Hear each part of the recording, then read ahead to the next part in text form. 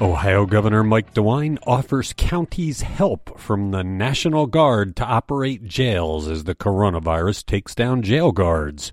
6 in 10 Ohioans traveled for the Thanksgiving weekend, heightening fears that Christmas travel will create yet an even worse coronavirus surge. And President-elect Joe Biden has formally nominated Congresswoman Marcia Fudge to run the U.S. Department of Housing and Urban Development. It's the Wake Up Morning News Briefing from Cleveland.com and the Plain Dealer for Monday, December 14th. I'm the editor, Chris Quinn. Ohio Governor Mike DeWine on Friday offered the Ohio National Guard to help local jails cover staffing shortages caused by the spread of the coronavirus. He issued the proclamation in response to the significant number of COVID-19 infections among state, county, and local corrections officers that has reduced staffing levels required to maintain safe and adequate security at some facilities. Cuyahoga County plans to take the state up on the offer as it deals with an emerging outbreak at the county jail, with the prosecutor's office saying the National Guard would provide much-needed relief to an exhausted jail staff. Bob Curry, the county's public safety chief, said the community's spike in coronavirus cases is showing up in the jail, where COVID-19 more than doubled in one day last week. More than 200 people in the jail had the coronavirus as of Friday.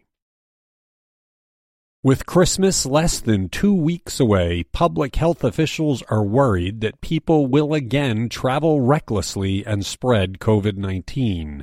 The fears are well-founded based on what happened on Thanksgiving. 6 out of 10 Ohioans traveled for that holiday, despite the pleas of national and local health experts that they stay home.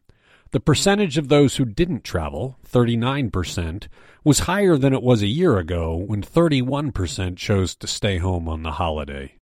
President-elect Joe Biden on Friday formally introduced U.S. Representative Marcia Fudge as his nominee to head the U.S. Department of Housing and Urban Development, along with several other cabinet nominees, saying the group would help him fulfill his campaign promise to build back better.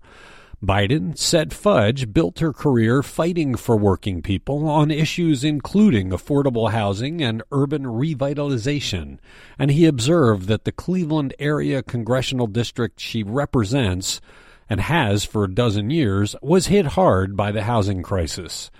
Reporter Sabrina Eaton profiled Fudge Sunday on Cleveland.com and in the Plain Dealer, tracing her career and her close connection to the late Stephanie Tubbs Jones, who Fudge replaced in Congress.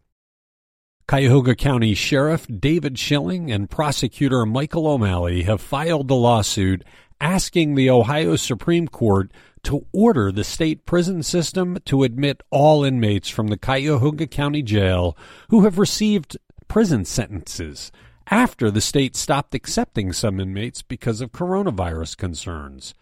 The complaint cites the state's decision to only accept inmates from the county jail on a case-by-case basis, and it argues that state law compels sheriffs to transport people to prison within 5 days of sentencing. Ohio's prisons were early centers of coronavirus outbreaks, leading to a series of moves to keep virus infections down. The Cleveland Clinic's freezer farm of 16 ultra-cold storage units is ready to receive shipments of a coronavirus vaccine as it begins arriving this week. The rows of ultra-cold storage units could begin storing doses of a vaccine in the next few days. They will be monitored around the clock. Separately, the Lewis Stokes Cleveland VA Medical Center is among 37 sites across the U.S. where the VA will send an initial supply of the coronavirus vaccine for veterans and healthcare workers. The U.S. Department of Veterans Affairs selected the Cleveland VA because it can vaccinate a large number of veterans and healthcare workers and has the ability to store the vaccine at the very low temperatures required to keep it viable. Thanks for listening to the Wake Up from Cleveland.com and the Plain Dealer for this Monday.